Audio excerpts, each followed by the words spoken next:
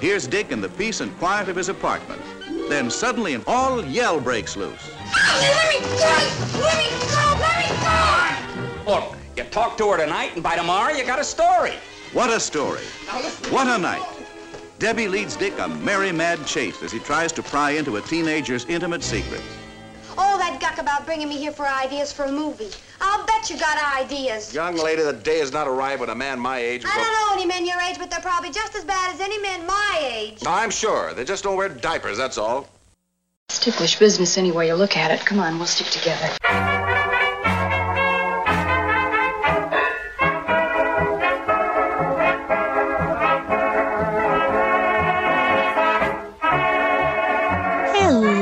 Hello. Welcome to Ticklish Business, the podcast devoted to honoring and deconstructing classic cinema. This is Kim again, and today I am joined by Drea Clark and Samantha Ellis. Today we are getting our Christmas selections started as we get uncomfortably close to December. I say because we are recording this in the middle of November. Today we are discussing a strange, unique, fun, bit of loaded potentially discussion, a slightly Christmas film with the 1954 film Susan Slept Here. There's a lot to go into, but I'll give us a quick rundown. The film stars Dick Powell as a Hollywood screenwriter who's just living his life. And he's got a butler-ish companion guy played by Green Acres' Alvy Moore, which I couldn't separate from Green Acres the entire time I watched it. However, their delightful bachelor existence was turned on its head when the police show up the night before Christmas in toting a juvenile delinquent played by Debbie Reynolds in tow. She's young, she's sprightly, she's supposedly 17 if we believe the narrative, and the goal is that Dick Powell's character is going to keep her out of prison because what kid wants to spend Christmas in prison? So one thing leads to another. They end up getting married. There's the plot. Will this May-ish December marriage This is a January, December. January, December. And who are our guest stars here? So we have Debbie Reynolds, Dick Powell, Alvy Moore, and the indomitable Anne Francis, who I cannot say good enough things about, Glenda Farrell. And this was directed by Frank Tashlin, who many people will probably know from things like the number of Jerry Lewis movies he did. He did What the Girl Can't Help It and all that kinds of fun stuff. So let's start out with a very basic question. Had either of you seen this film before? I have not. And I was like, Dick Powell, Debbie Reynolds. And you know how sometimes, like, math is not my strong suit. Sometimes when I look back at classic films and I'm like, oh, you know, that's funny. I would have thought of them from different eras. I wonder if he plays her dad. What am I going to be watching here? Because it's age appropriate for him to play her father. Mm-hmm. He was 50 years of age and she was, 21? He would have been happily married for many years past college graduation and then sired Debbie Reynolds. And then, as you said, it's got this like, oh, we're fun to be boppy. And Debbie Reynolds is like the most whirling dervish of wonderful kinetic energy. And oh God, she's just adorable, which makes it even more troubling how she is unnecessarily sexualized. The entire first half of this movie, I was like, oh, okay, is them being like, oh, she is underage, she's a minor, we'll take you to jail, don't do anything inappropriate. And I was like, oh, this is cool. And then it turns a corner, and then the whole second half, I'm like, oh, no, baby. Oh, no. Yeah, it was a real emotional roller coaster for me. Susan Slept Here, real emotional roller coaster. I just have to say, I've seen this movie quite a few times now. If anyone has listened to the podcast before, I'm basically Debbie Reynolds' biggest fan. I adore her. I think she's just the best in everything, including this. The most unbelievable thing in this movie, aside from the age difference, is the fact that she plays a juvenile delinquent. That's a little bit ridiculous. But I've definitely seen this movie before. And the age discussion is one that I knew we would have, and one that I think is so appropriate and so interesting. This movie in general is interesting to put under a modern lens, I think. And that's one of the reasons I was particularly excited to talk about it. This was a first time watch for me all the way through. I had started this at some point and got distracted or something and hadn't came back to it. I just remembered the color palette, that incredible design. This is one of those rich, luscious, candy color Frank Tashlin films. That man was such an artist in terms of how he put those frames together. And that stuck into my head. But as I came back to this, I couldn't get over that whole age difference. I was stunned. And I say this as a Dick Powell fan. Before we get into it, here's a short little ad for our Patreon. If you are a fan of old Hollywood, classic entertainment, and the joys of pop culture history in all its forms, please subscribe to our Patreon page like these wonderful people: Christine Meyer, Danny, David Floyd, Jacob Haller, and MCF. Our Patreon website is located at patreon.com/ticklishbiz. Be sure to check out our other channels as well. We're on Twitter at ticklish_biz, as well as YouTube and Instagram. Help us out. We're looking to get 300 subscribers on Patreon so we can start a new ambitious series examining TCM's 52 must-see movies and why they matter. Now, back to the show. Since we've already gotten there, let's just start with that little elephant in the room of the whole age discrepancy between our two darling leads in this film. As we jump into it, like we said, Susan of the title is 17 years old, if we listen to the plot. And I kept getting caught up in Dick Powell's age because he is, roughly about 50 years old here, if we look at when they were shooting. Are we supposed to take it seriously that he is 35? They make such a funny point of him. Like, she says that her mother is 34 and he gives her this look. And then he's like, I'm older than 34 or something. And she's like, what? He's like, 35. And I was like, well, that's clearly a joke because you are an aged man, my friend. You are a wonderful actor with a rich and storied career and 5 decades of life under your aging belt. And so they hearken back to it as well of him being 35 later on. So I'm like, oh, that's not I thought that was a fun joke because that was still at the beginning when he was behaving like appropriately.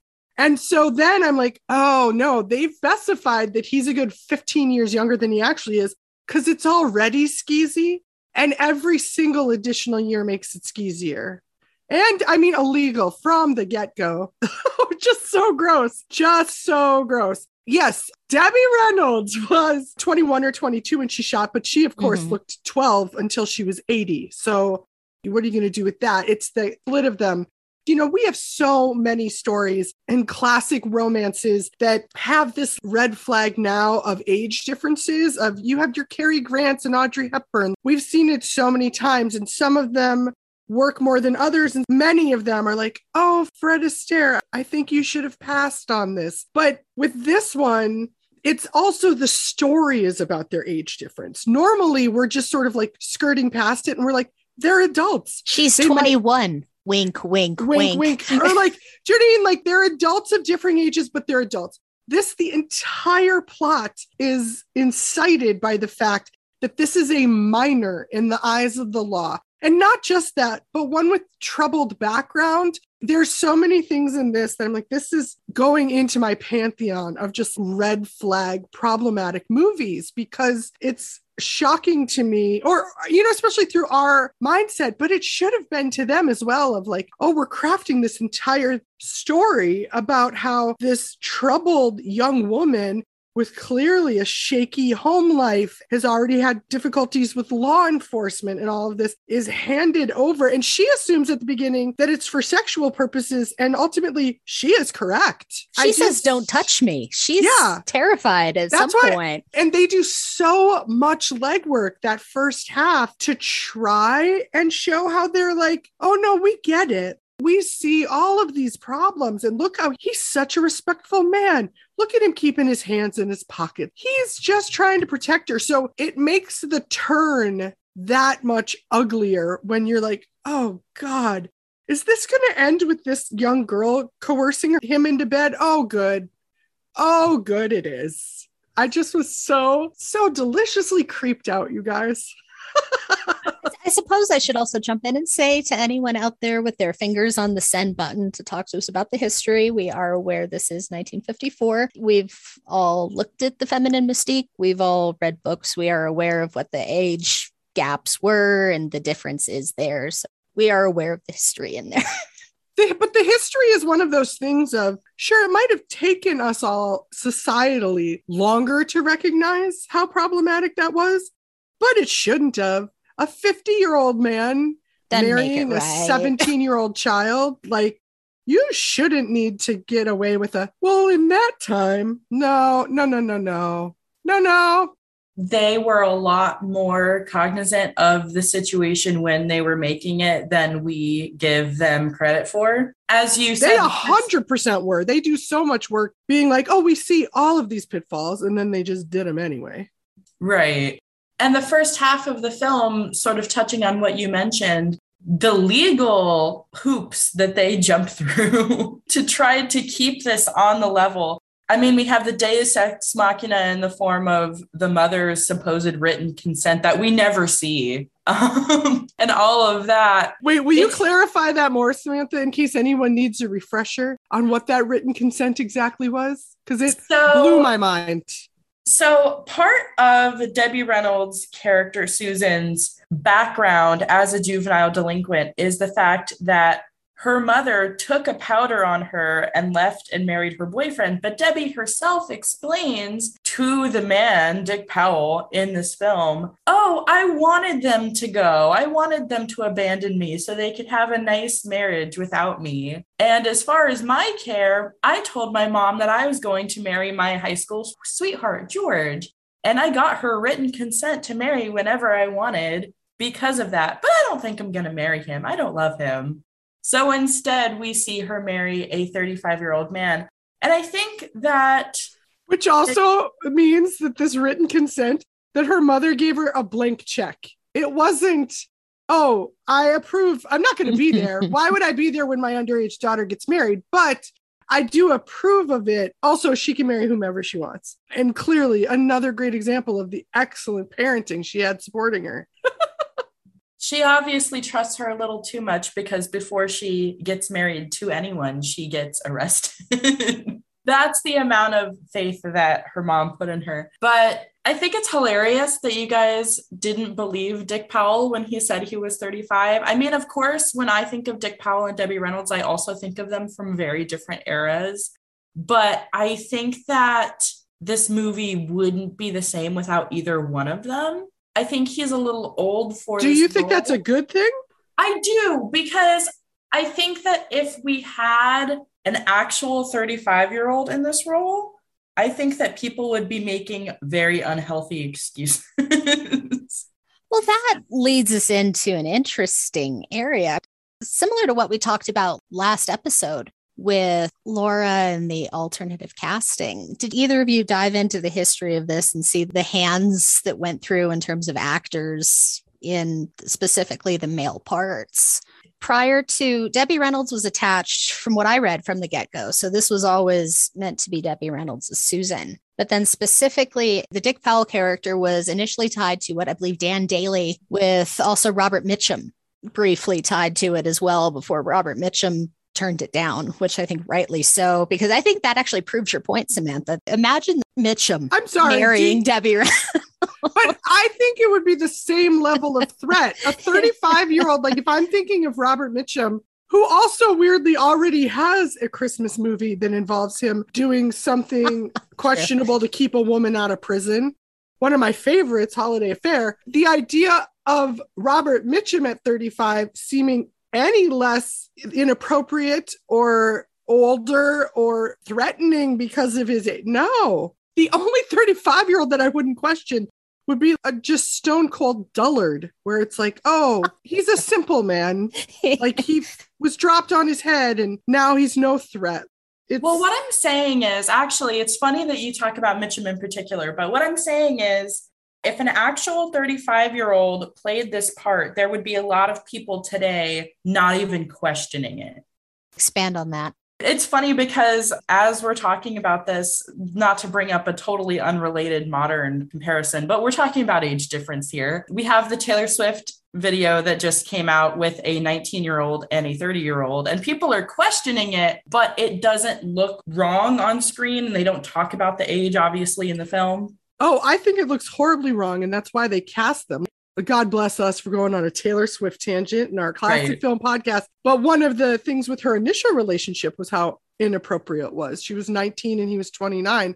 And then there's still all of these actors who date such young women, and it's foolish to pretend, especially women who are in their teens, that there's an appropriate level of solidarity there, or that it's not being questioned. Like, I actually liked that that's part of the conversation of Taylor Swift, which is how unwieldy such an unbalanced relationship can be when you have someone so young with someone dramatically older with more life experience as an adult.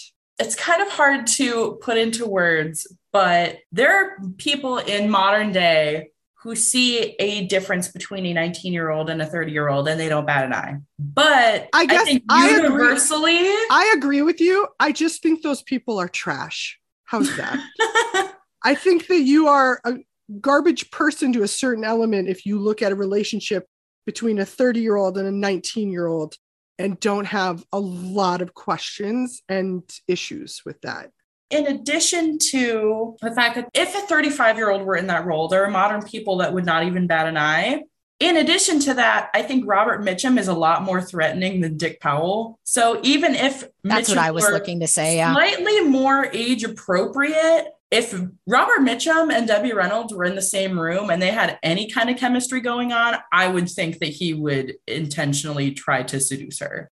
I would not necessarily think the same about Dick Powell, despite the fact that he's even older. Sure. I fully agree with you on that. Like, I think that as misguided and erroneous the premise is, Dick Powell does a good job of navigating. Like I said, they set up all of their narrative beats in the beginning.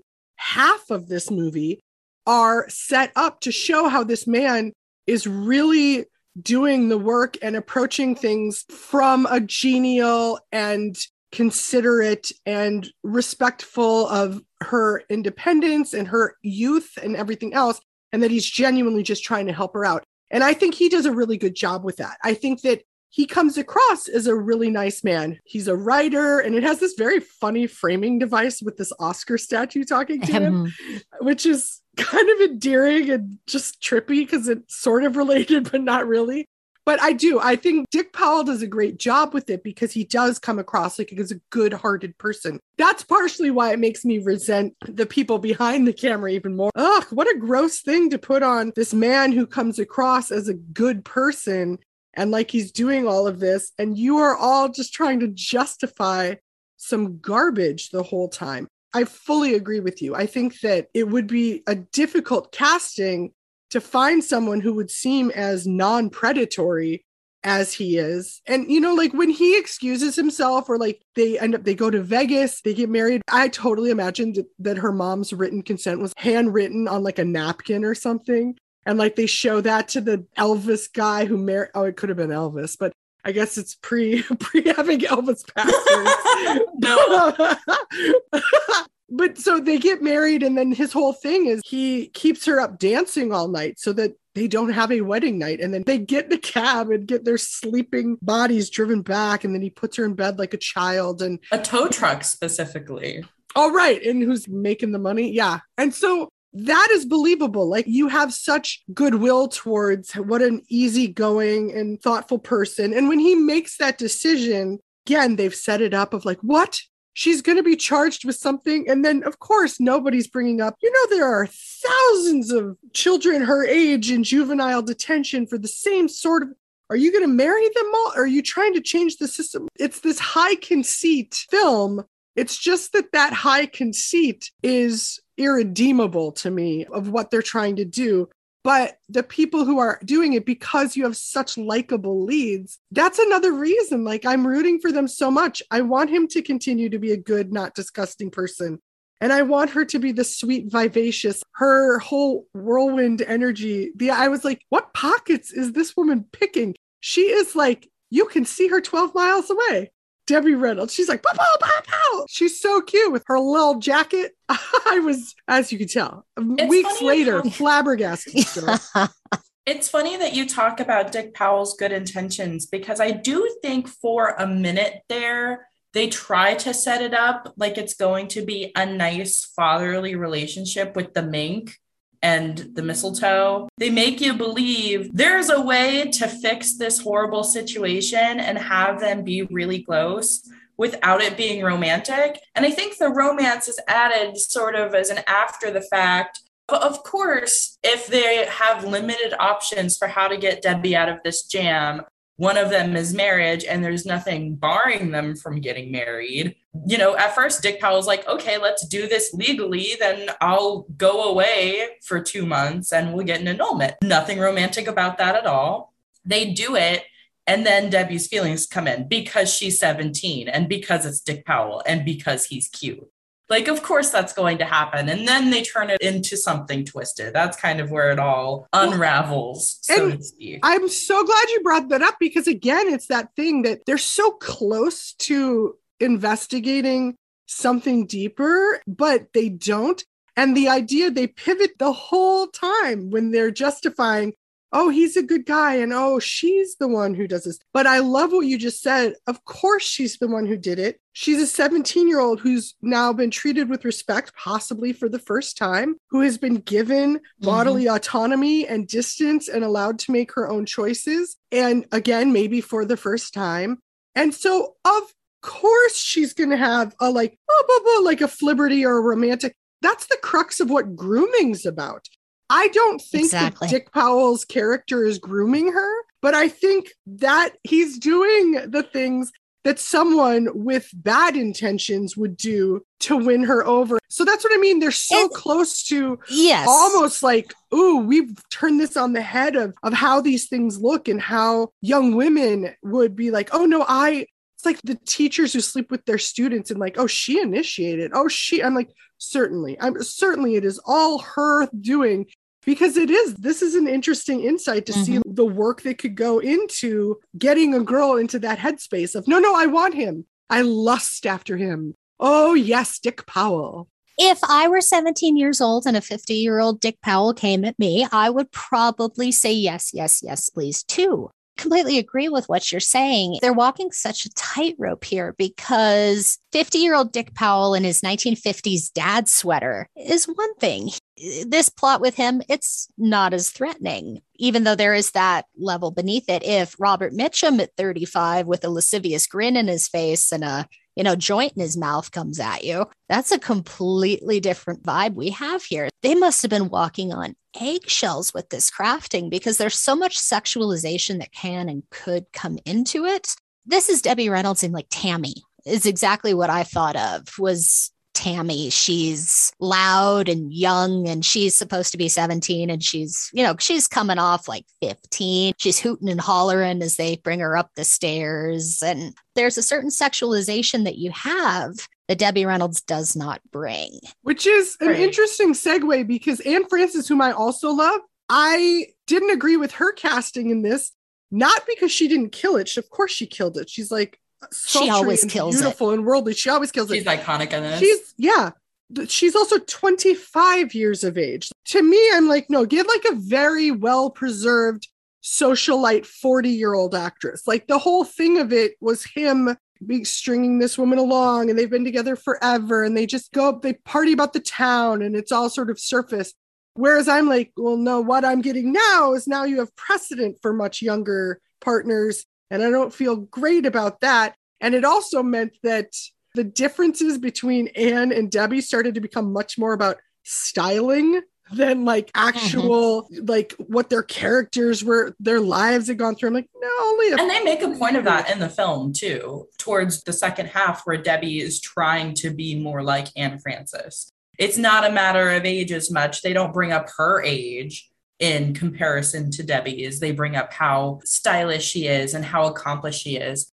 But I was going to bring up the fact, to be clear, Debbie was 22 when this was filmed, and Anne was 24. So they were very close in age. But it's true. It's like night and day. I mean, Debbie has like the blue jeans and she's loud. She's got a ponytail. Anne Francis is totally coiffed and styled and she's got glasses and minks and she's just gorgeous. But we know that Dick and Anne are not going to work out from the beginning. They would have gotten married by now if that were the case. So we root for Debbie a little bit. Is that horrible to say? Kind of. I want Debbie to get what she wants, and I think I'm biased just because I love her so much. And I will also point out that off-screen, Debbie Reynolds did have a crush on Dick Powell during filming. I read he was amazing to her, right? She loved him during this. And we all made questionable choices in our 20s. I get it. For me, rooting for Debbie's character, for Susan, meant I kept thinking, please, sir, buy her an education at a Swiss boarding school. She can't be extradited. You can afford it. She could use the education. They've set up this thing of, if he wants to help her, there's only one legal way to do it. And we know that because they bring in an actual lawyer. It honestly reminded me of, this is the kind of hoop that I'm about to bring up a filmmaker in a film. I would have a year ago bet you $1 million I never would. And friends, that is Transformers Part 4 by Michael Bay has as I'm sure everyone listening to this has watched, has a storyline in it where the teen boy and girlfriend in it, he's 19 and she's 16 or 17. And they have gone and gotten a legal, like Romeo and Juliet card to say that it's okay that they have sex and it's not statutory rape, even though her boyfriend's in college and she's like a sophomore in high school or something. And I remember they show a shot of this legal document, right? And I remember thinking, what disgusting, pervy justification. Just make her 18. What are we doing? And that was the similar vibe I had in this whole movie of, wait, this whole thing is about how young she is. Oh, and we're all just going to keep turning the corners. But I'm delighted I got to bring up Michael Bay. I thought it would never happen. I didn't think that was possible in this podcast. And you made that work. And I completely can't believe I didn't even think of that. So sad. It's a very big line between 17 and 18. And I mean, Samantha, I can hear it in your voice. And Debbie Reynolds is great in this. This is not knocking Debbie Reynolds at all. This is not knocking Debbie Reynolds' performance. This is during an incredibly good time for her. I particularly love these Stretchen movies because she has Athena in there. She has Hit the Deck. These are some of those movies that I just think of. Debbie Reynolds at her most absolutely adorable self. But that also leads me to one thing that I kept sticking with me throughout the film. I didn't buy her as a juvenile delinquent, which I think is part of maybe the struggle I had with it. There's some questions that can be asked because when they bring her up, the police go, hold on, let me go grab her. She's handcuffed to the steering wheel. And then they kind of come wrestling her upstairs. And she's, like I said, she comes off like Tammy. So a little rough around the edges to start. But then she cleans up so fast. Within, 20 minutes of the movie, she's Debbie Reynolds and Athena, Debbie Reynolds and Hit the Deck, wearing those adorable dresses. And it's not just her look, but also her attitude. She doesn't really do anything to make a scene or behave badly in the rest of the film, aside from really that first scene. You don't believe by even, 30 minutes into the movie that she's the same person who hit a sailor over the head with a beer bottle. It just doesn't make sense. And when you look at her, you don't even really believe that either. Roger Corman could have made this exact same movie and it would have been completely different. Oh my God. I definitely, while we're talking about this film, I want to talk about the genius of Frank Tashlin. Oh, please. I'm a big fan of him as a director. I'm most familiar with his work with Jane Mansfield in The Girl Can't Help It and Will Success by Rock Hunter. You were saying before, he was larger than life. I think the vibrancy of this film, how over the top every scene is, including the fantasy sequence, the color, the casting, everything about it, it's just exaggerated. And all of his films make you feel like you're in the middle of a comic strip or a cartoon. And I think that is so fascinating. And it's so timely for the 50s too, because to me, the studio system is kind of fading, or it's about to fade at this point. You've got a lot of these really golden age films of the 50s, but by the late 50s, a lot of Frank Tashlin's work was the last bit of vibrancy and escapism you're going to get in film. So I think that Tashlin specifically, I have a lot of respect for him. So this is a movie that has, to me, a really big rewatch factor, despite its flaws. I could watch the last part over and over again where she's got the ball gown on, she set the whole dinner, and then just the way that they cut away. And when they cut back, they're like swinging together in the birdcage and it's the end. If she were age appropriate, that would be genius. If it wasn't the movie it was or with the people it would be great.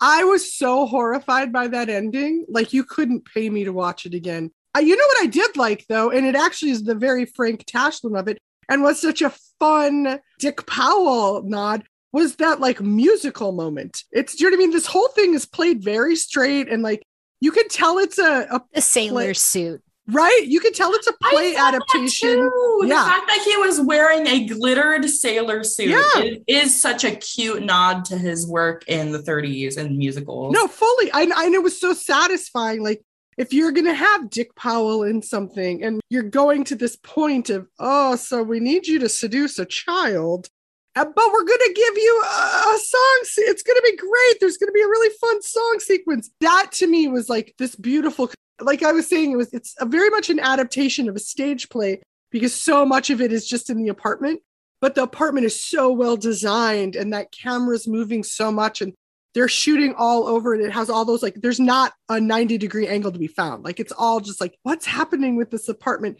All those pinks and those sparkly whites. Yeah, and it's like ridiculous colors. And I loved that and the flow of it. And then I loved the inclusion of this sort of musical sequence. It made me even cringe even more when it nodded back to it with them. I was like, oh God, oh. Because also in the musical sequence, she is sexier. I just was, oh my goodness. The whole time I'm like, oh no, where's your mother, young lady? You know who else, though, that I do want to give it up for is, and then we can talk more about, there's other casts. I know that Samantha has some praise for Glenda Farrell, who's playing the Drea Clark role, I think. I like to think the same age as Dick Powell. I'm just going to put that out there. They were the same age. They look it, yes. But this was produced by Harriet Parsons, who I've always thank you for mentioning that. Yeah, I've always been fascinated by Luella Parsons' daughter, and she was one of few female producers who was working and has a solo produced by title card. Those are still hard to get now. I can't imagine fighting for one in like the early 50s, but the idea, and this I think was like forced on her, which is even funnier. No, it's probably very much a bummer for her. It's funny to me that this was forced on a female producer who was like, I can't believe you're going to make me spend all my time working on this statutory rape peon. Like, oh, I do love that she was behind this. And just in case people aren't aware of her, of the work that she did as one of the few sort of trailblazing female producers, which makes sense. You know, she had Parsons blood. Luella has a bit part in there as well. Luella is on the phone. I was going to mention that. It's very cute. This movie, that's another one of the things that I do genuinely like about this movie is all of the nods back to Hollywood. I mean, they literally show the Oscars. And one of the things that I love the most about classic film is when they show establishing location shots from that time period. It really makes you feel like you're watching a piece of history. And all of the shots of 50s LA, I think, are just so cool. And while we're talking about those nods to Hollywood and those callbacks, Glenda Farrell really puts this movie into perspective for me because, as I was mentioning to my other lovely co-host before we started recording, the first time that I watched this, I was a gigantic fan of Debbie Reynolds, of course, and I had heard of Dick Powell. This might have actually been my first Dick Powell movie, but I had never even heard of Glenda Farrell. And I didn't really even pay attention to her the first time that I watched this. I think I paid specific attention to her at the time that I watched this for the podcast because I am so used to her 30s roles now. She's just genuinely a part of my movie watching experience. She pops up so much in the pre-code films that I love. I literally just last week watched her in The Merry Wives of Reno, which is from 1934. So seeing her 20 years later in this, totally different makeup and hairstyle and everything, and the role that she plays too, puts this into perspective for me so much, and goes on even further to show how inappropriate this is, because she easily would have been a Dick Powell love interest in the 30s. And here she is as the old secretary that nobody wants. Yeah, not just the old, but like not even sexless, but just like disgusting. Like she's the joke, which was interesting because when you first see her and I recognized her, I was like, oh, is that his wife? I did not know a single thing what this movie was about. And so they're sitting and she's typing for him and it's his thing. And I was like, oh, and I honestly for a second was like, is this a story about how his wife is secretly like writes all his scripts? Like, is that what I'm watching here? And then it came about, I was like, oh no, I'm watching a grown man try and seduce a child. Total different genre. But she is wonderful and adds both her and Herb Vigran add such like sparkle as his kind of underlings. Or is it Horace McMahon? Either way. I just think of Alvy Moore, the actor's name. I'm terrible with character names on this one. Virgil. Alvy Moore played his assistant. So everyone surrounding them was like, I'm thinking of the two cops, but like the, Alvy and Glenda, like there's such a fun energy for him to bounce around and like that they know him so well and they all have their sort of stories buttoned up at the end as well. Like there's so much care and thought put into this movie. Like we have all seen so many more movies that just seem so slapdash or like, these characters did not have anything to do other than like ask a question so that the lead could say something. Whereas I felt all of your supportings, even the two cops, had different energies and different what they're getting out of each scene, which is another thing that blows my mind, that the fundamental premise of this is so problematic to me because I do think so much care went into the making of it. I totally agree. I think this is a really strong supporting cast in general. Watching this, I haven't seen Alvy Moore in anything else. I'm not a big fan. I think the attitude he brings and the mood he brings is so great. But I don't know, just like looking at him compared to Dick Powell always feels so weird to me. In a role almost played by Mickey Rooney. May I that would have jump been that out? Even weirder. Well, at least it would have been somewhat age appropriate. Because do you really believe that Dick Powell and Alvy Moore were in the Navy together? No, I do not. Yeah, it doesn't make a whole lot of sense. They're 20 years different. Yeah. One question that I wanted to ask the group, since this technically is our Christmas episode, do we believe this is a Christmas film? Why or why not?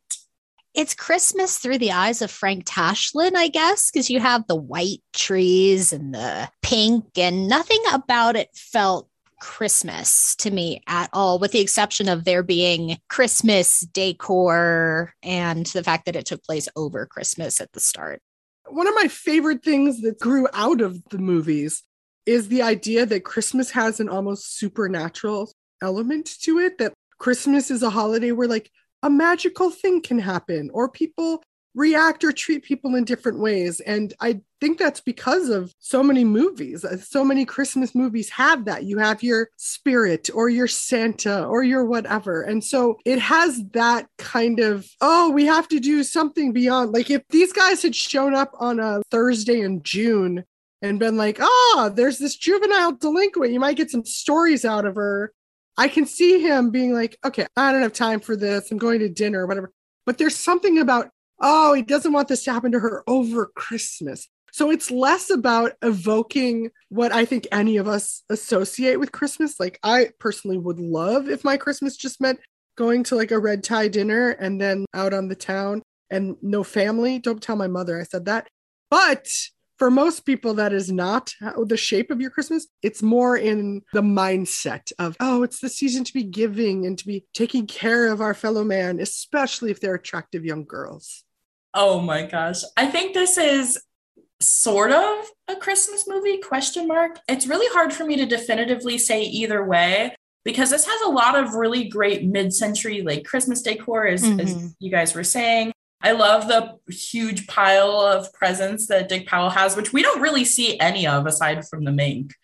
Like he has a gigantic pile and he has like 2-3 people in his life. Right, that he brings into his own home and he gives Maud her one the box. Tiniest little box. A tiny box. Stack. And then there's like one box that was meant to go to his girlfriend with the stole that he gives to the girl. So I'm like, wait, you brought him like 15 packages, my guy. Did you get those all for yourself? That's what I want to think. Because that's the Christmas I want, where I've just packed all of these presents under a tree and I know what all of them are because I bought them for myself. Or the other 13 are all for Alvy Moore. For some reason. I do like that. So he's got the giant pile of gifts. We see the tree. But if we dive a little deeper than that, this movie really hinges on the fact that it's Christmas. Sort of touching on what Drea was saying. Not only does he feel more inclined to take her in because it's Christmas, the police explain that they basically wouldn't have brought her over in the first place if it hadn't been Christmas. They say, oh, we didn't want her to spend Christmas in jail. So, and then I remember that I had this conversation with you that you wanted to talk to a juvenile delinquent to get a good story. So it really does hinge on the fact that it's Christmas. If this movie took place over a shorter period of time, I think that this would be much more of a Christmas movie. Like if it was one of those, like The Apartment, where it's from Christmas to like New Year's or something like that. But it, of course, takes place over like the months that he's away and then he comes back and they have the whole scene where they get back together. So it takes place over a decent period of time, which doesn't make it as much of a Christmas movie to me. And the fact that they don't really bring it up after Christmas. Yeah, I think the Christmas is definitely there. It's baked into all of their rationale of why this is okay. Just stay with us. It's fine. I would not look at this and feel later of like, oh, you know what I want to watch to feel the like Christmas spirit? Susan slept here. That's the other thing that my mind goes to as well. But the fact that there is technically a Debbie Reynolds Christmas movie, I think is amazing. And I just love Debbie Reynolds that much. So I find any excuse to watch her. And if she's in a kind of Christmas movie and I feel in a kind of Christmas mood, I will put this on. It is delightful, especially from that angle. It does give a little bit of something. The first half is Christmas, but then once they move to Vegas, then you kind of lose the Christmas in it. And it turns into a bit of a 1950s relationship comedy. Let's give last minute recommendations. Would you recommend this film? This movie horrified me, possibly as like an October film. For someone in the future looking for like a horror film or something like that, I think, no. I do think this would be a really great film to watch with a group of people and have this kind of conversation. Because like I said, it's tricky. It's a very likable, very competent cast. It's really well made. There's so much fluidity to it. There's so much going on all the time. So there's a lot to take in there.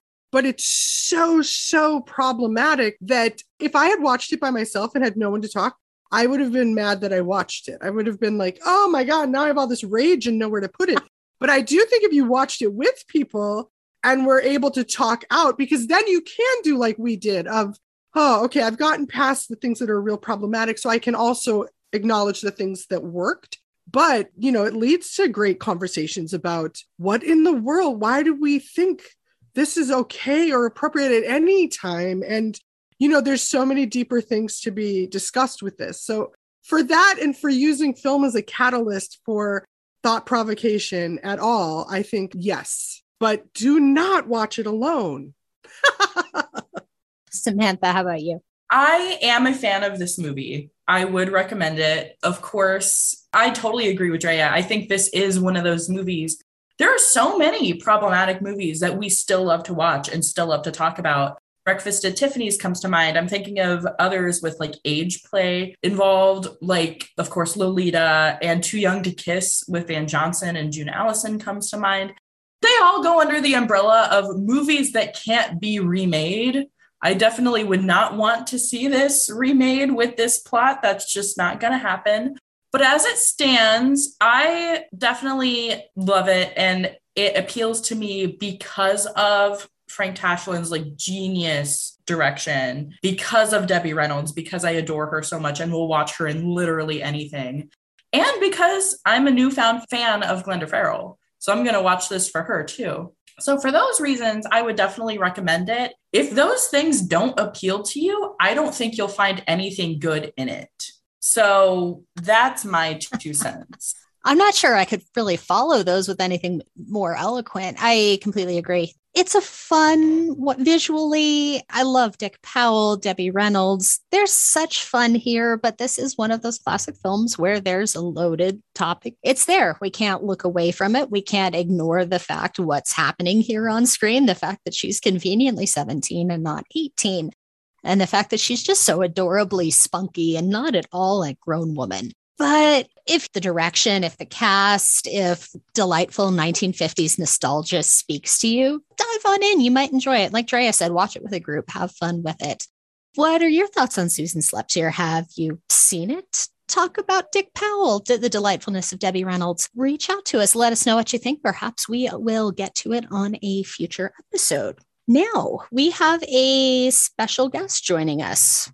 I'm here. I'm back. Yay, Kristen. Yay. I am here temporarily. I'm taking an unsanctioned work break off of the secret project that I cannot tell people about, but I will be able to tell you about it soon. So yeah, technically, is it procrastination? Yes, but it's for a good cause. Because I don't know if Drea Clark announced this at the top of the episode, but this is your last episode. Explain why you're leaving us, Drea. Oh no, I've had such a delight with you three. I can't even tell you, like, I keep second guessing this, and I really do hope I get to come back in like starring guest roles in future 2022 episodes. You're Mildred Natwick. You make every episode better. So, but we can't. You get me. Yes. Exactly. You So get me. anytime you are here, it's like we have that special something that people are going to be like, oh yeah, every episode's great, but this one's better. Kristen, I want you to know I did in our discussion of 1954's Susan Slept Here, brought up Michael Bay's Transformers 4. So that is what I can bring to the table, for good or for bad. No, I loved every ticklish moment with you all. And it's really just, as you can all relate, my plate is just getting too full. And I don't like to do things unless I can really do right by them. And I respect and love our time together. So yes, I'm sadly having to bow out of being a regular part of what we're doing, but I hope I am still popping up, and likely it will probably be continuing, hopefully, to accidentally just crush on whatever dreamy love Samantha has for something, and then just me coming in with like pragmatic rah, rah. We needed that. She's episode. 17. And we need that all episodes. So it's been so amazing having you here. And it really won't be the same. It genuinely won't. And we'll miss you very much. Exactly. So I felt like not only is this the last episode of the year, it's Drea's last episode, and I would be a horrible human being who would instantly regret it forever if I did not come on and say a few words. Unfortunately, I'm not as cool as Drea, so I did not write speech or anything. So I'm just gonna go off of the top of my head, and that loud thump that you heard in the background was my cat discovering that a fly is in my room. But no, I mean, if you've been listening to the show as long as you have, hopefully you have, Drea, if memory serves, was the first co-host that we ever got. Samantha was close behind, but Drea was the first person to reach out to me when I said, hey, I'm sick of talking to myself.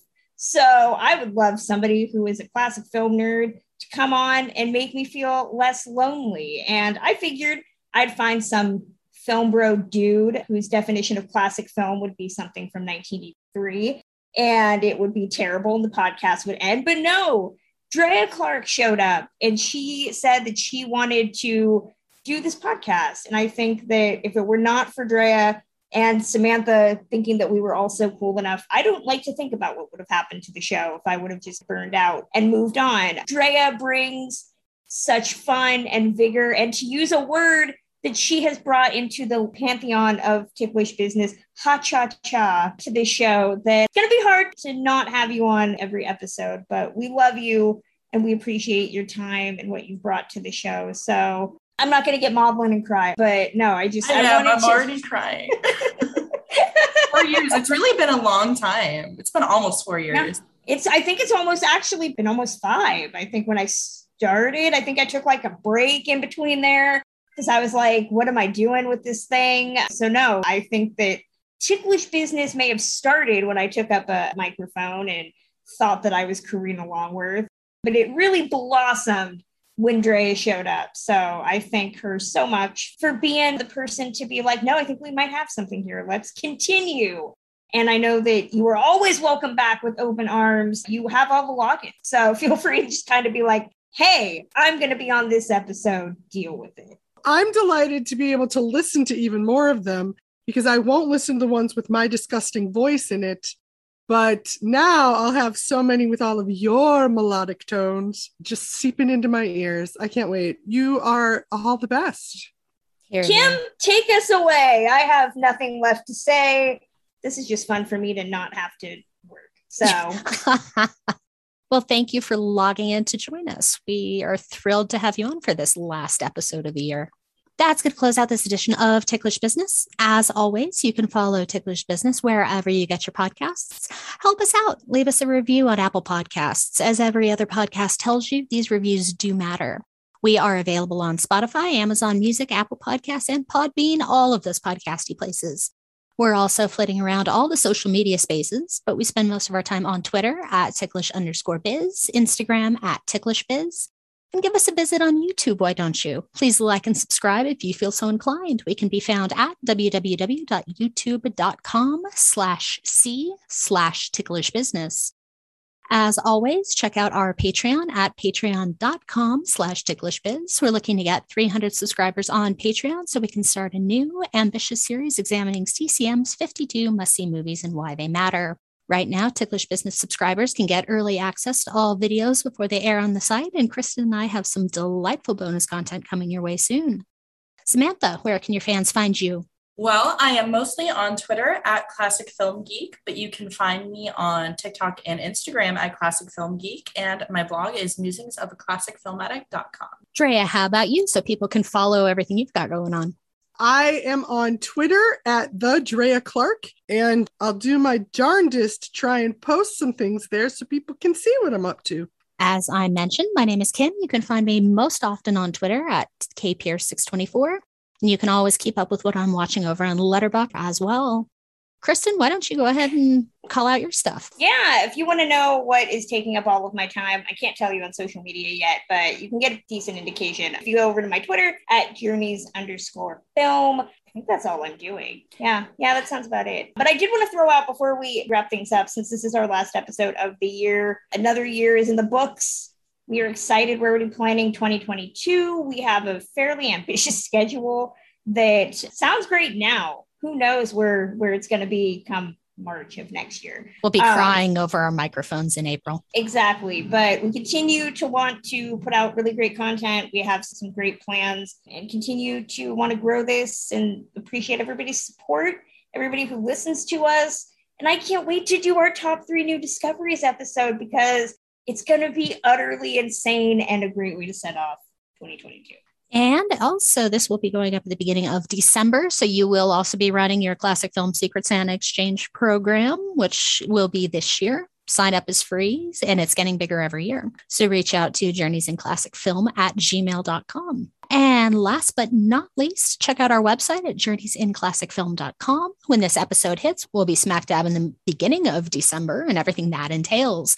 In other words, are you ready for holiday movies? Our birthday tribute to Martin Milner will be ongoing throughout the month of December, and there's a plethora of birthdays and centennials coming up this month, all of which Kim is ready to celebrate. So get ready for lots of video and written content coming your way soon. That is the end of our 2021, and we love you all. And get Happy ready. Holidays. Happy holidays. And good New Year. We'll see y'all again in 2022. I promise I'll be back. Thank you all for a great year and for staying with us through everything that was 2021. As mentioned, our look at Susan Slept Here is our last new episode for this year. We'll be taking a short hiatus over the holidays, but we'll be back with a brand new episode on January 12th, where we'll be talking about our top 3 new discoveries of 2021. Stay tuned, and as always, till then.